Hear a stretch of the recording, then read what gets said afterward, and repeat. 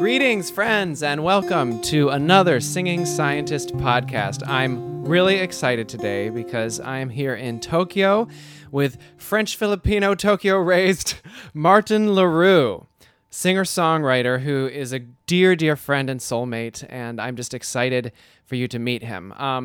We've got a lot to talk about, so why don't we start with what it was like. I understand that you grew up and went to international school here, right? So can you tell us a little bit about how you grew up in Japan? You lived in Japan, but you'd never really felt like you were quite at home. Is that right? Yes, that's right. So how I came to be in Japan is, I would say, kind of either a chance or a fluke, because my parents were here right before I was born. Met here and decided to have me. So, and I just grew up here. So, yes, I grew up in Japan, but at the same time, I grew up in a very simultaneously international, but also very niche community. So it was kind of a bubble, but it was also kind of a window to many different cultures and whatnot. So I'm French and Filipino. My dad's French. My mom's Filipino. I grew up in a predominantly Filipino household, though we spoke English at home. And so I have Filipino values instilled in me from childhood. And my French side of the family wasn't really there so much growing up. So I did a lot of homework on my own just to figure out what it meant to be French and stuff like that. At the same time, I went to international schools, and over there, it's culture of its own. So we spoke English, but no matter where in the world you came from, it was sort of you spoke English with an American accent, and you all knew the same things, and you all studied the same things. But then you go home, and it's a different world because your family is still your family, and they're still from where they're from. And for me, it was always this weird, I don't know, it was just like going to many different worlds in the same day. So it was interesting, and I got a lot of insight as to, what other cultures were like and what it meant to be Filipino and what it meant to be French. But at the end of the day, I grew up in so many different environments that I don't really know which one is my own. You would think that would give me two communities to be part of, that I would be born into two communities, but it felt more like I was being excluded, that I had one foot in each community, and therefore I was only half in each community. And in Japan, I don't know how it is in other countries, but the words we use when we talked about a mixed race person is that they're half this and half that. Growing up, that's what I used to call myself, half French, half Filipino. But the psychological connotations of growing up identifying as half something just tells you that you're not a complete person. Yeah, we talked, you and I, earlier about this idea that one of your therapists told you about. You're not this or that, this and that. Can you explain that concept? Because it blew me away, and I think people would really benefit from hearing this. So my therapist, I go to her for, depression and things like that. And I think I told her once, after when I was in a dark place, I was telling her, I feel safe and I'm in no immediate danger, but I'm incredibly lonely and I'm sad. And she told me to reword that sentence by replacing but with and. And so I said, so I'm safe, I'm in no immediate danger, and I'm lonely and I'm sad. And as I was saying that just blew my mind. And because I was like, whoa, I'm allowed to be contradictory things. And then later I looked back on it, and I thought to myself, well, yeah, we're humans.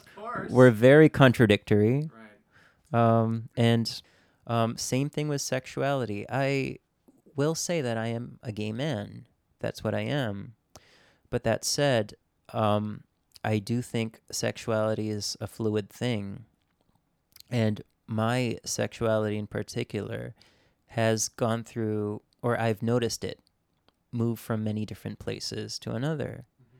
So while I simplify my sexuality by saying I'm gay, I know that there's things that other people might not deem traits of a gay man. And I don't mean in behavior or anything like that, because that's just arbitrary. But in terms of what you're attracted to, who you're attracted to, those kinds of things. I've been attracted to a few women in my life, but that doesn't change the fact that I identify as gay. And who knows what will happen in the future. Even just interests. And religion, actually. I might be the most unchristian Christian in the world. And also I'm not an atheist at all, but I empathize with atheists. And I do think there's validity in every religion just because it's a different way to connect with God. So I don't know, I might be the most atheistic theist and the most theistic atheist or whatever you want to call it. But whatever it is, I'm a mix of everything. So one of the themes of this podcast is the intersection of identities, being gay and Christian. And where can gay Christians find identity, belonging, community? Because the gay community is often anti-religious and the Christian community is often anti-gay. And so can you tell us a little bit about your religious experience and how that has either helped or harmed you in terms of finding a community? I guess what sorts of realizations you may have had along the way that have helped you do that? Because I think this is something that lots of people struggle with, and there's really no one talking about it, right? Yeah, the idea of religion is really interesting. So I was raised Roman Catholic because that's, the Philippines is a Roman Catholic country, although there are different sections of Christianity and there's even a Muslim community over there. And for me, I grew up in a family that wasn't really religious but had very strong Catholic values. And then I went to a Catholic elementary school growing up where not every student was Catholic, but the school was operated, by a convent. And our teachers were sisters, and it was that kind of school. And we had religious studies that everybody studied. So I grew up knowing, I grew up knowing the Bible, and studying the Bible, and also the fact that Philippine family values are strongly interconnected with the values preached about in the Bible. I was raised in that. When you're around 10 or 11, you don't really have concrete ideas of what it is you're against, but you just sort of feel that something is wrong, right? Yeah. Something's not clicking. And I think this was before I even realized I was gay, because this was before, my sexuality came to the forefront. So I was just sensing that something was wrong, or that I just wasn't clicking with the Catholic idea of God and how people should connect with God. And so for a while I called myself atheistic because, it's not that I didn't believe in God, but it's just that I didn't believe that he was good at that time. Which is not, I identified as atheist, but if you believe that God is not good, you still believe in God, so that's not really atheist. Right. So I am whatever that was. But, and my mom sat me down and talked to me, and she was like, look, it's fine if you don't want to be Catholic, but you need a religion because a religion is a moral compass. And now I think that's bullshit, really. I don't know if I'm allowed to swear on here, but yeah. This will be the first explicit episode. Thank you. Oh man, if I had known that, I'd have gone with something worse. No. The date is done. Yes. So she told me, whatever religion you choose, it will give you a set of values that you need to live your life. Now, I don't agree with that, but back then, she was my mom, so I listened to what she was saying. So I decided to study a bunch of other religions, read up on a lot of other religions. And this was around when I was 16 or so. Trying to find a school of thought that made sense to me and how I connected with God or the universe or whatever was out there. And I read a lot about other sects of Christianity, and I read a bit about Buddhism, Muslim, pagan religions, even things like Wicca and things like that. And I found that although they were very, very different religions and the practices were very different, they still had similarities in connecting to a power greater than they. And that's when it hit me little by little that, regardless of what is out there, regardless of what God actually is, we all have our own individual ways to connect to a higher power. And whatever shape or form that God takes, or the universe takes, or however we call the higher power, what matters ultimately is how we personally connect to that power. And I guess this is why so many religions exist, is because everyone has their own way of doing it. What is the pulse that you feel, or how do you go about? Are there any things that you rely on, either spiritually or otherwise, that are kind of trustworthy signals that something is right for you or something is the right thing to do? So I can't really speak on how God works with everyone, but personally, my experience with God and reading the signs that I'm given have just been that I feel that whenever I act in my own healthy interests, and whenever I make positive use of the aspects that I've been given, the traits, skills, talents, and even history and background that I've been given, whenever I use them in a healthy manner, I find that opportunities come, that doors open. And I find that whenever I go into a state of negating everything that I was born with, or even just certain aspects of what I was born with, sexuality included, that doors have closed for me, or that pain has ensued, or hardships come. So I sort of feel that at least God has designed my life in a way that I know for sure that I'm doing the right thing, that I'm acting with Him in my heart, because the world responds to it positively, or my environment responds to it positively. Now, I'm not really sure how that would affect anybody else, because I think that God appears to different people in a way that makes sense to them. I've known a lot of atheists who have acted with the idea of God in their hearts, and I know this is kind of contradictory. And some of them have been very anti-religion, but then I look at the deeds they do, and I look at what they do in the world, and I see a lot of God in what they do. Now, at the same time, I've seen, God-fearing Christians or people from other religions act with their ego in their hearts and not with God in their hearts. And to me, that just made me wonder as a child, what makes one more righteous than the other? When the holy texts would say that a person who doesn't believe in God, regardless of what they do, will be condemned. And those that believe in God, because of that fact alone, will be saved. For me, that didn't really make sense. So I don't know, watching that, it just made me think that we have a collective reality that we share, all of us, but I do feel that everyone has their own reality, and every reality is just as valid. And in that theory, with that theory in mind, how God relates to every person is different, and every way that He relates to us is just as valid. At least that's my take on it.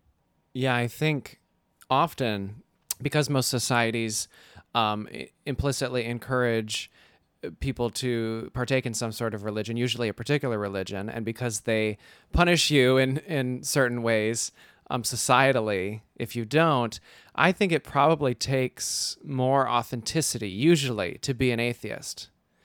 And so it takes a special kind of strong, authentic, honest person to even broadcast the fact that they are, right? So I think that given that circumstance, I really respect the atheists that I know, especially because of the flack they get for it.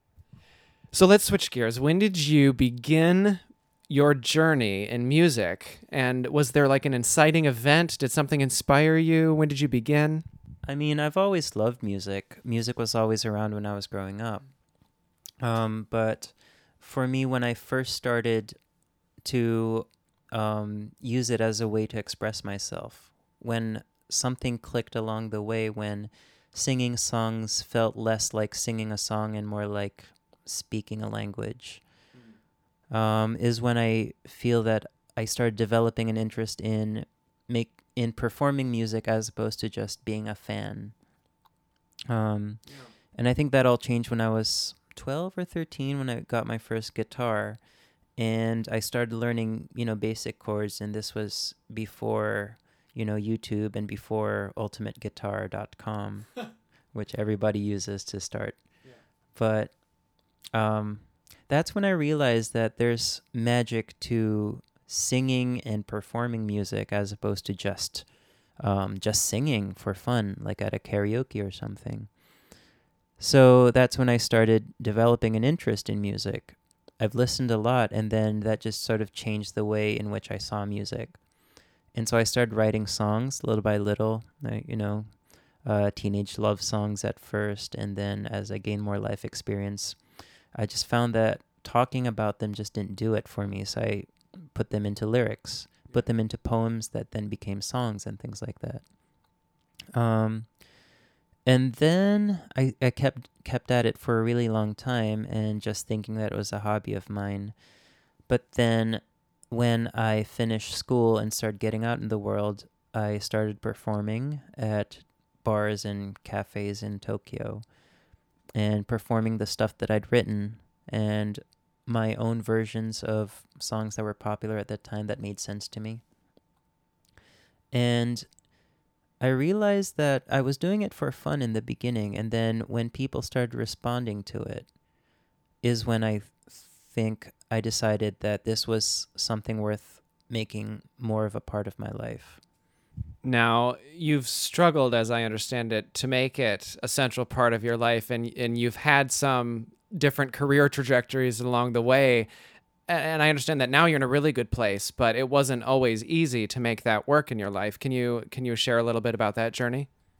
So I did not grow up in a financially privileged household. And so for the longest time, I've just been trying to support myself. And so I got into a magazine company really young. And for 10 years, I was working in, the writing field, the publishing field, doing odd jobs here and there, and none of it related to music, really. I had odd gigs here and there of paid music gigs, but mostly I was, a writer, an editor, a translator, things like that. And I think a couple of years ago, I just realized that I shouldn't be, that what I wanted to work for was to support a life in music for me. And I realized that work was, one, detracting from my music by not giving me the time to do it, and two, entrapping me in this cycle of working to make money and making money to work, to pay the bills so you can work more. And I just realized it wasn't the life for me. It would be one thing if my ultimate passion was, writing or editing or working in publishing, but it wasn't. So I decided to, and this is again, this goes back to my connection with God. When I decided to quit my position as editor at the magazine company I used to work for, I had another job lined up where it was a job to sing to children. It was a children's entertainment company, and so I was going to sing to children for a living. However, it was a 2-month audition process or interview/audition process, and they put me through many things. And so when I quit that company, there was 2 months in between that and my next job, and I was just wondering how I was going to make it. And as if to say that this was the right thing to do, I got a big gig doing voice work for this company that was creating, I don't know, some entertainment educational material for kids. And so I did a very easy job for them that paid me enough to take care of me for 2 months. And then at the end of those 2 months, I was done with the audition interview process and was working at this next job. And now I get to manage my time. I get to do more music while making, a decent living, singing to kids. And yeah, I mean, singing to kids I don't think was ever my calling, but it was more in line with my truth and my ethics. Something my voice teacher Nicholas Lauren says. He says many things, but one of the things he has told me in my own personal journey has been that you can't have your entree if your plate is full of hors d'oeuvres. And so, and that can be interpreted in many different contexts, of course. But do you think that, basically, I think what you're saying is that you needed to clear space in your life. You needed to have the feng shui, if you will, that there was room for this new thing to step in. And it was like you're being authentic. You're knowing that this was not right for you at that company and leaving it, that sort of allowed God to work and give you something else. Is that what you're saying? Yeah, I think so. I think you verbalized it better than I could. But I mean, it makes sense. I think feng shui is real in either a spiritual or even a psychological sense, because if you clutter your life with things you don't need, how are the things that you need going to, where do they fit in your life? And we think of ourselves as very infinite, but our schedules are made up of blocks of time, and our our abilities are made up of, spurts of energy. How much energy do we have in a day, and how much can we burn? So yeah, all we are blocks of time and calories, really. I love this this idea. Actually, I recently read a book called Essentialism by Greg McKeown, and Greg McKeown talks about it. Rob Bell talks about it in his podcast. It's just, I think everyone's coming to this realization in this age of instant information on the internet. We're totally drinking from the fire hose, as you will. And we have to come to terms with the fact that we have a certain number of ATP molecules we can actually make in a day. And it is not possible to do it all. And so I think what I hear you saying is that we need to be deliberate about what takes up our energy. Like we want it to mean something. We want it to build towards something. And if you're not careful, especially now with all the technology and distractions in life that we face every day, it's really easy to just let that energy get taken away and sucked up by things that don't ultimately matter at all. It reminds me of that metaphor. You know how before you board a flight, they give you the whole safety precautions thing, and how they say that before you can, in case the cabin runs out of oxygen, before you can take care of anyone else, you need to put your gas mask on. Mm-hmm. And I think that's true with life too. We like to put a negative spin on selfishness, but ultimately you have to take care of yourself first before you can take care of others. And I do think that you have to live a life that nurtures you so that you can in turn nurture others. So has your journey with exploring different religions and spiritualities, has that informed your music at all, or does that come out in any way in any particular songs? I don't think religion explicitly has come out in my songs, but I do think that because I believe that God is present in just about everything and everyone, there's an element of God in every story that I tell, because how can it not? It's like we don't talk about air in stories, but we know it's there. And we know that every character we read about is breathing it, even though it doesn't say, and now he breathed in, and now he exhaled. That would be a really boring book if it did. But I do believe the same is true for God. And in my stories, I talk about, heartbreaks. I talk about falling in love. I talk about my battle with mental illness and depression and things like that. But those are things that God has put into my life for reasons. So you said you've had struggles with depression and mental illness, and I think that that's very, very common and underappreciated and underserved in the world right now. Can you tell us a little bit about your journey with that and maybe provide some of the hope that you've seen and also tell the story of your song, which is related to this, Chasing Comets, which is just an awesome piece. Let us know a little bit about that. So it's a really funny story. No, it's not. So Chasing Comets is a story I wrote while I was, I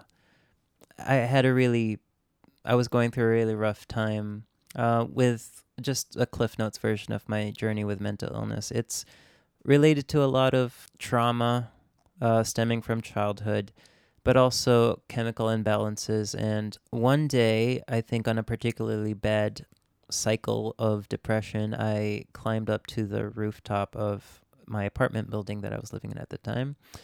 And I was just sort of looking at the stars and then looking down at people, and I saw some child, I think it was a little girl, making a wish on a star, something really innocent that all children do.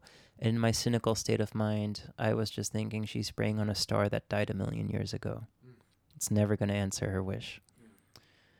And then I started thinking about, well, if that star knew what was happening right now, would they appreciate being wished to when they were dead? And then I started thinking about, if I were to jump right now, which I was planning on doing that day, and if someone were down there telling me not to jump, would they know what I was going through? And then I just mused on that idea for a little while, envisioning it because I'm a very visual person. And then this idea for this song came to me, and I decided to go back down to my room and write it. And then by the time I finished writing it, I was too tired to go back up. And so I slept and woke up the next day and didn't do it. So it was as if I was led to that state just so I could write that song and then being pushed away from it. I know why comets come this way, to crash into their destination.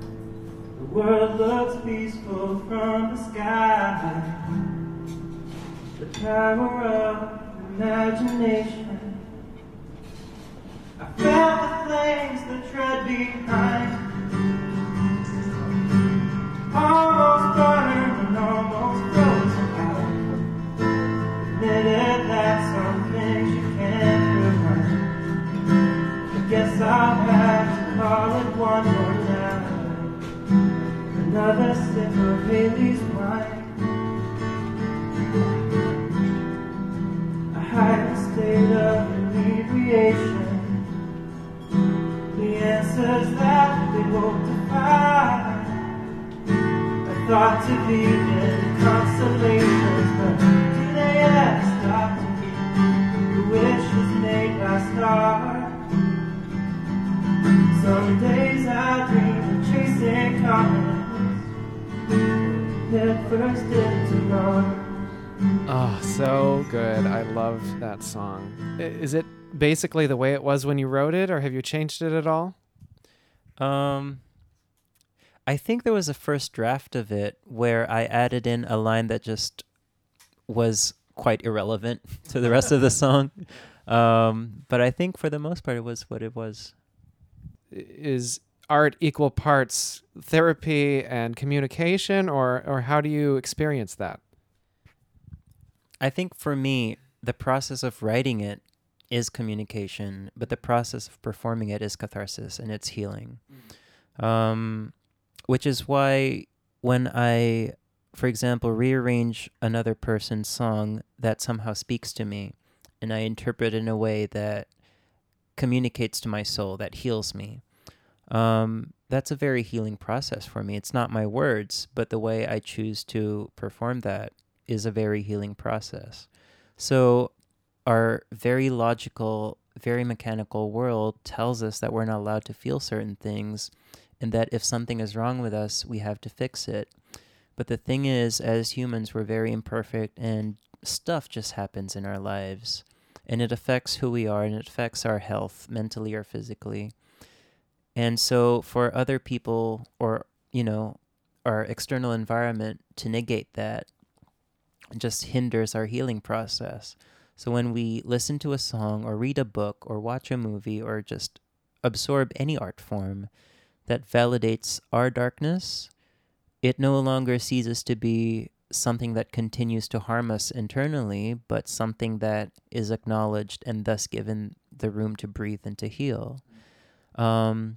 I read an article not too long ago about the psychology between horror movies, and why people find such catharsis watching horror movies. And it's because horror gives them safety, but also allows them to feel tremendous fear and tremendous terror while being safe, and allows them to, I guess, just feel something extreme while knowing they can't be harmed in doing so. And I think we're drawn to that just as people. That's why we consume what we consume. Okay, gay man. How is being gay in Tokyo, and what has your experience been here? Has it been difficult to find kindred spirits in the gay community? How is dating? Tell us everything. Well, TLDR, I'm single. I don't know. I think dating is hard in general, but the nature of Tokyo, I think, just makes it a little bit harder to date here. Tokyo is a very niche place for the LGBT community because we only have one small district where the LGBT community gathers, which also functions predominantly as a nightlife district. So in the daytime, there's really no businesses going on, no nothing. It's just a place that we all convene to at night, at the bars and the clubs. So you kind of have to be an extroverted nightlife person to be in that community. And then the only other medium we have really is, dating apps and hookup apps like Grindr and Tinder and all that. But then again, they cater to a certain kind of need or desire. And yes, it rhymes with text. So there's that. And so if you want to do the whole dating thing, if you want to get to know people and see if a relationship can come out of it, what really are your options? And I'm more of an introvert. A lot of people say they're ambiverts or an extrovert, introvert. No, I'm 100% an introvert. I love people, but I also can't be around them too long. Although I was on the same idea about extroverts and introverts, someone was talking to me once about how New York was a very extroverted city. And I responded by saying Tokyo is an introvert trying so hard to be an extrovert. And I think the same is true for the LGBT community here. It's it doesn't really leave much space for introversion. And so all it means is that extroverted LGBT people in Japan have their way of meeting people. And even then, a lot of them have told me that they have issues connecting. So where does that leave the introverted LGBT folk here? It just means that the rest of us and the LGBT community in the world, much less in Tokyo, has many different kinds of people in it. We have people of color, we have people of faith, we have people of different, social statuses. And then we also have people of different degrees of health. But that doesn't negate our being in the LGBT community. It just means that we're on a different spectrum of it, and we need to be heard too. Right, and I feel the same way. I mean, and I think as you were hinting at, the work of the extroverts of our community has been so good, so necessary for the types of rapid cultural change that we've seen. So it's not to negate any of that. It's just to say, especially for those of the LGBT people out there who are like us, you're not alone. So, what did you learn that you're trying to articulate in the song "Waiting" by Hachiko? My first love. Well, actually, my second love, my first proper boyfriend. He was what I learned from that song. That song is pretty much a meditation of letting go and accepting. So, what I think some of our listeners probably don't know what is Hachiko, and what is the story of this wonderful creature? So Hachiko Square is a place in one of Tokyo's busiest train stations. It's a statue of a dog, and a lot of people tend to meet there. It's a popular meeting point for people who meet in the city. Now, Hachiko himself was a dog in post-war Japan. He was an Akita dog who was owned by a professor at a university here. And every day, Hachiko and the professor were very close together, and every day Hachiko would see his master off at Shibuya Station while he went off to work. And then he would wait for his master to come home, and they would go home together. They were that close. And one day, the professor experiences a heart attack that kills him while he is at work. And Hachiko was just there, waiting for his master to come home. And he never did. And the people in the community had noticed that he was waiting for his master who had passed away. And they tried to rehouse him. They tried to take him away, and he would just find a way to come back to that station every single time. And they would feed, the passersby who knew him would feed him, sticks of fried chicken and things like that, just to sustain him. And then one day he died while waiting, never knowing what happened to his master. And then they erected that statue for him. So it's just, for me, I'm also an animal rights activist just because I feel they have as much right to be in this world as we do. And I also think that they show a very pure way of loving and of connecting to other people and of protecting their own. So Hachiko's story really resonated with me. Now, when I was dating my boyfriend, I felt that he was drifting away from me for a really long time. And so he went away to Portland, where he was from, Portland, Oregon, to go away for the holidays to see his family, and I was here. And I sensed that when he came back, things would be over for us. And then he did come back after New Year's, and I went over to his place, and he told me that, we should end it. And so we did. And then a few months later, he sends me a text. And all this time I was going through therapy. I was, not because of the breakup, but because it triggered so much. Codependence issues and things like that, and all that good stuff. And meaty stuff. The stuff songs are made of. And self-help books. And 4 months later, I was actually anticipating the day I had to say goodbye to him for good. I didn't know if I was going to see him again, but I just somehow kind of knew. And so I thought about that last scenario that we'd have. And then he messages me out of the blue, and he was like, so I'm leaving Japan.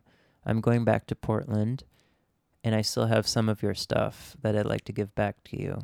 And I still had some of his stuff, I think a CD and something else, a shirt, I think. And so I said, okay, I have some of your stuff too that I'd like to give back. And he said, okay. This is my last day in Japan before I have to fly out.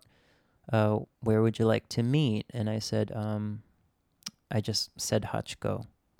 So I said, is Hachiko good? And he said, okay, I'll meet you there.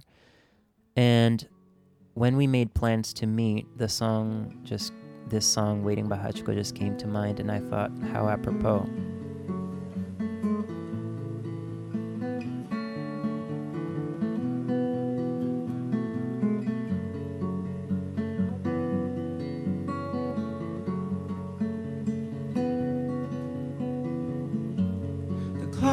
evenings through the morning, I'm somehow wide awake. There's an itch inside my mind I just can't shake. I've seen this shade of blue reflect my humble fate. I was haunted by the specter of your gaze, anchored by your stones I've sunken deep, crawling to the steep where it rains, so that I may wash me clean for the frame that would wear our final scene. Living in casualties, not where we ought to be. I hope life treats you well where it rains.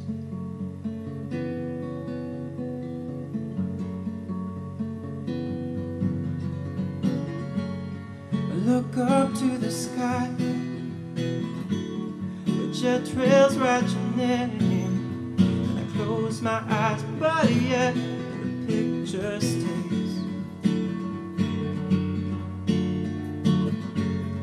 Many conversations, a window shopping through. Why does everyone keep talking about you?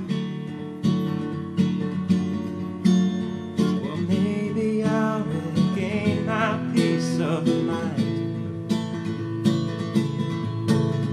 somewhere down the line, where it rains, so that I may wash me clean for the frame that would wear our final scene. Living in tragedy is not where we ought to be. I hope life treats you well where it rains.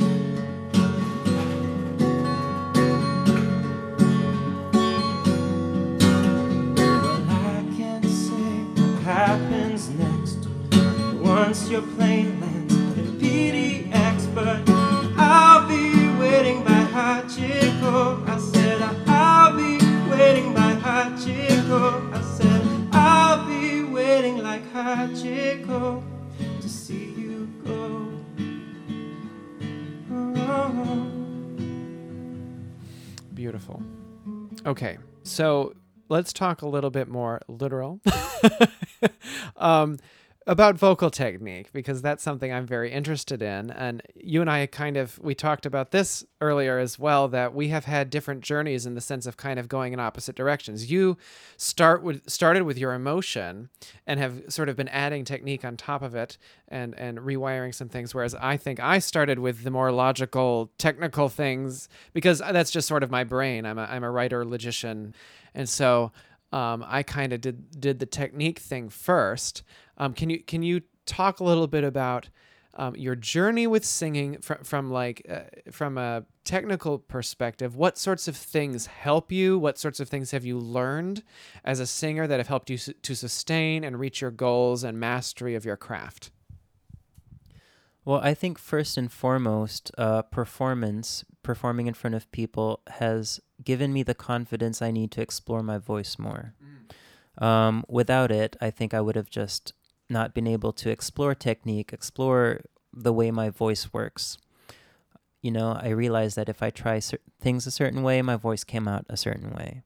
And I realized that my voice actually has many shades to it, and everybody's voice does. And then through performance, and I still wasn't able to afford, training, proper vocal training, because in Tokyo, finding a vocal trainer is like impossible. It's also impossible in New York, believe it or not. Sorry to cut you off a second, but what I have found is that you walk into, it doesn't matter. They can be the top name in the city. Everyone can recommend them.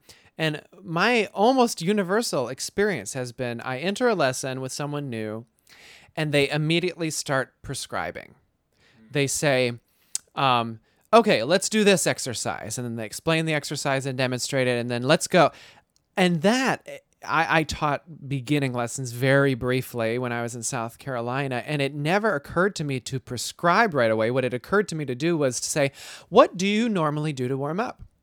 Let's hear what you do. Let's hear where you're at. Let's hear your raw material. And instead, all these teachers are like superimposing their idea of what you should sound like before they have even discovered your voice. Now, of course, my teacher in Michigan is an exception.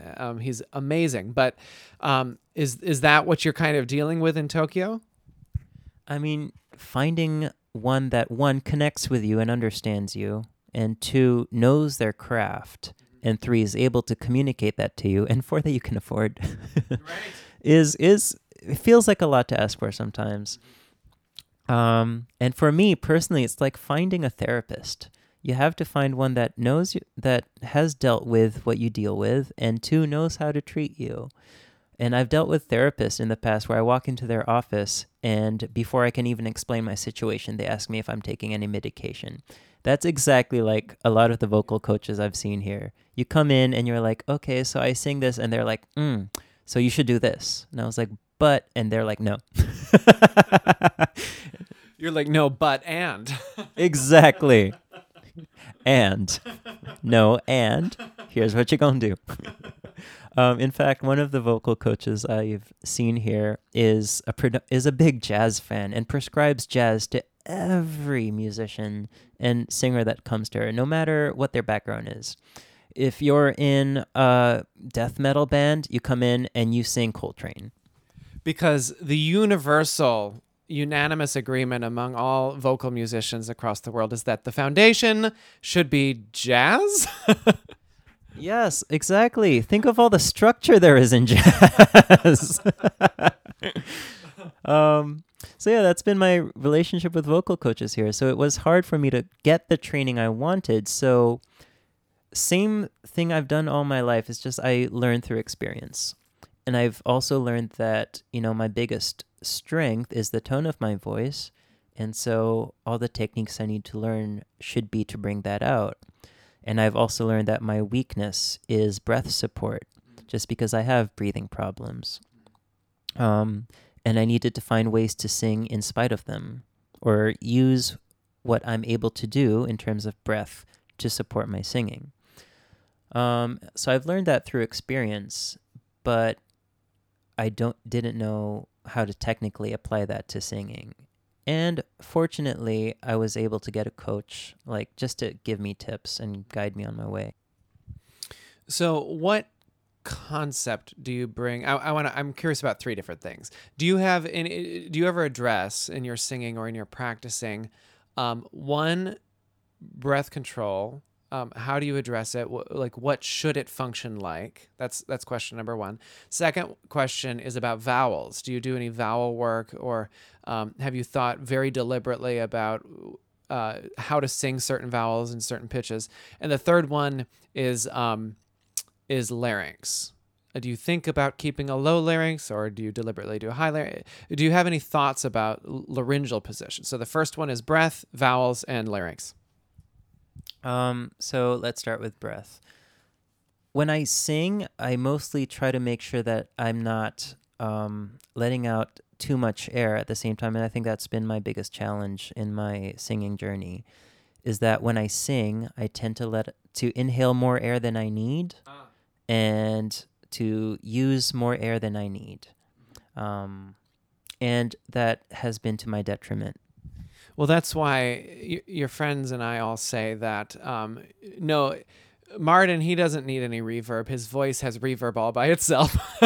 You have this breathy, spacious sound that's actually very, very beautiful. Thank you.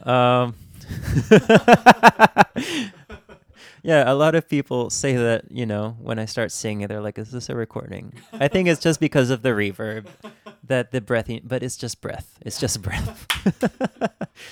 But I've just been trying to make sure consciously through practice that I'm taking in only a sufficient amount of breath for what I want to do. Is there a particular exercise that helps you do that? There is this exercise one coach had me do where it was to purse my lips and just create a very small hole in my lip. Like as if you were sucking in through a straw? Yes, but without the straw. Because I think standard straws make way for too much air. Yeah.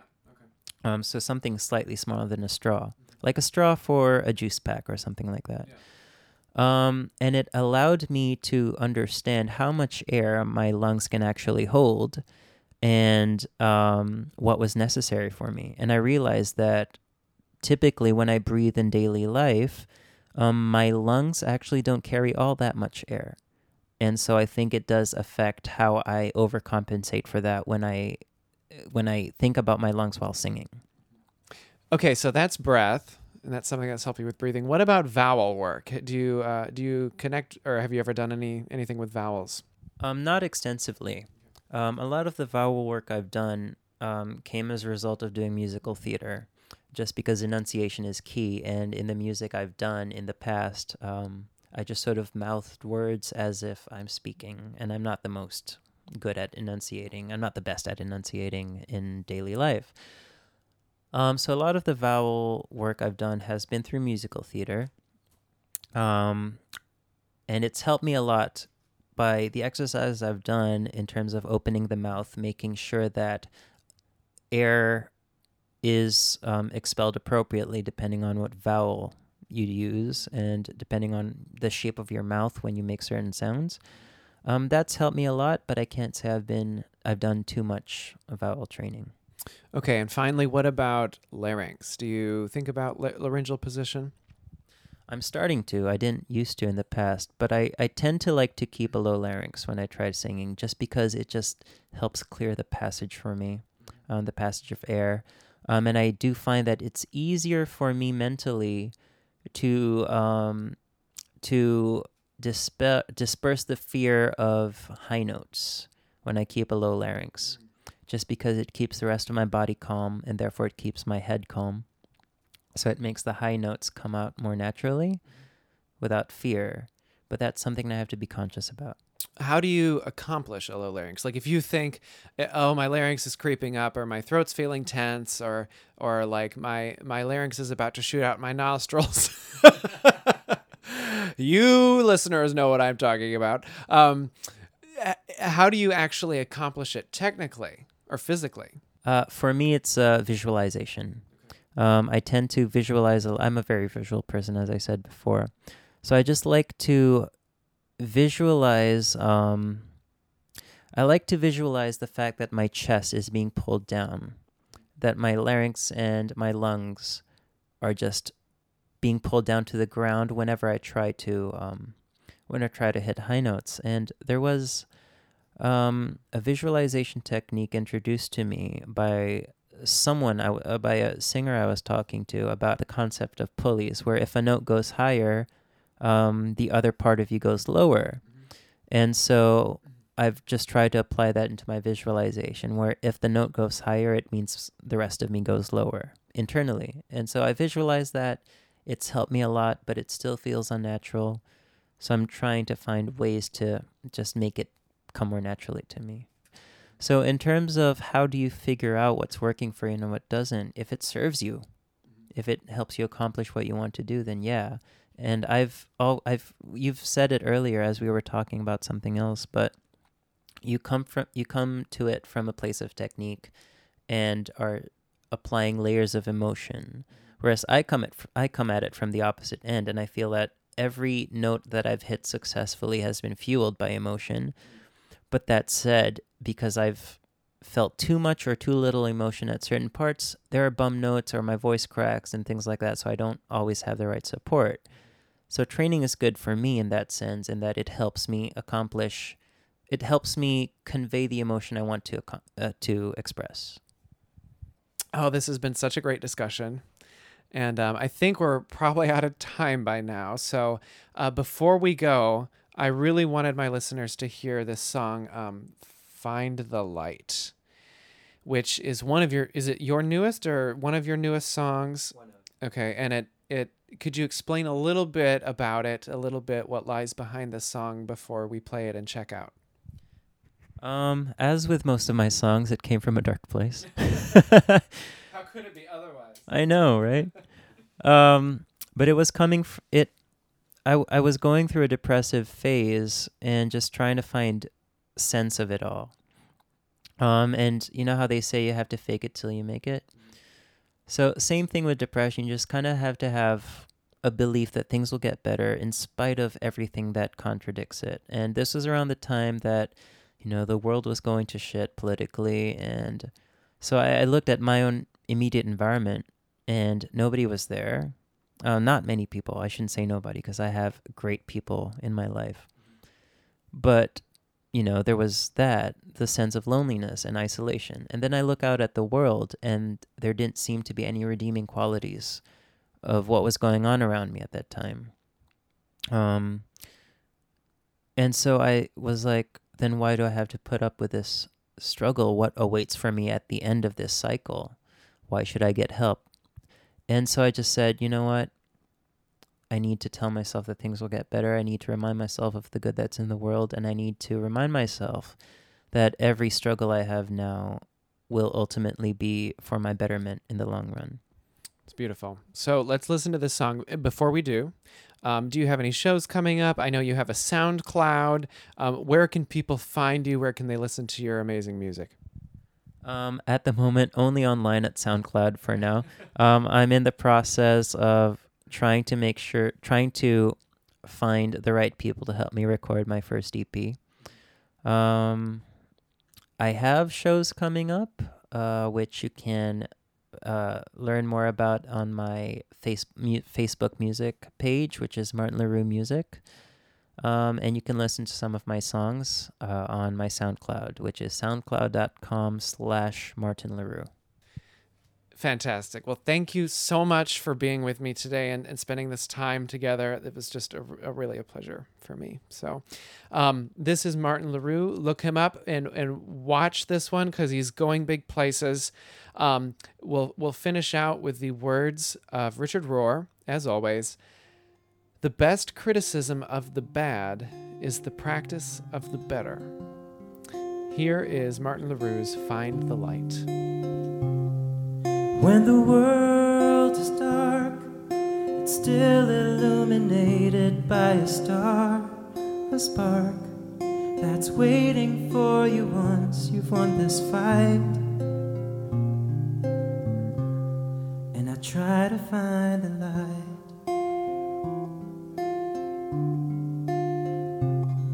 When the world is cold, there's still a fire burning bright and gold. I'm told is burning strong to guide you through the night. And I try to find the light, try to find the light until the break of day that's breaking away. Until I find the light.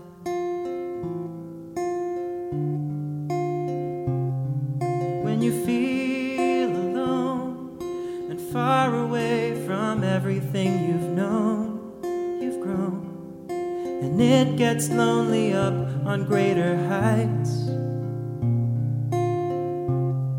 When you try to find the light.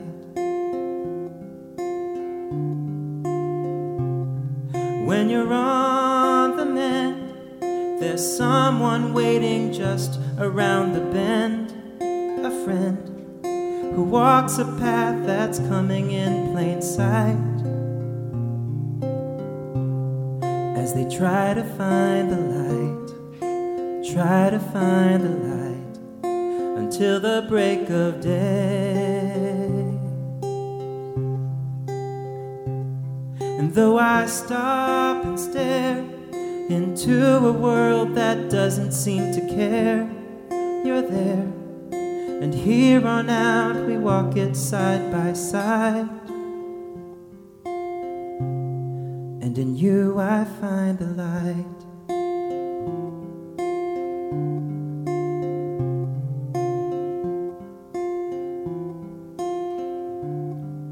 And in you I find the light.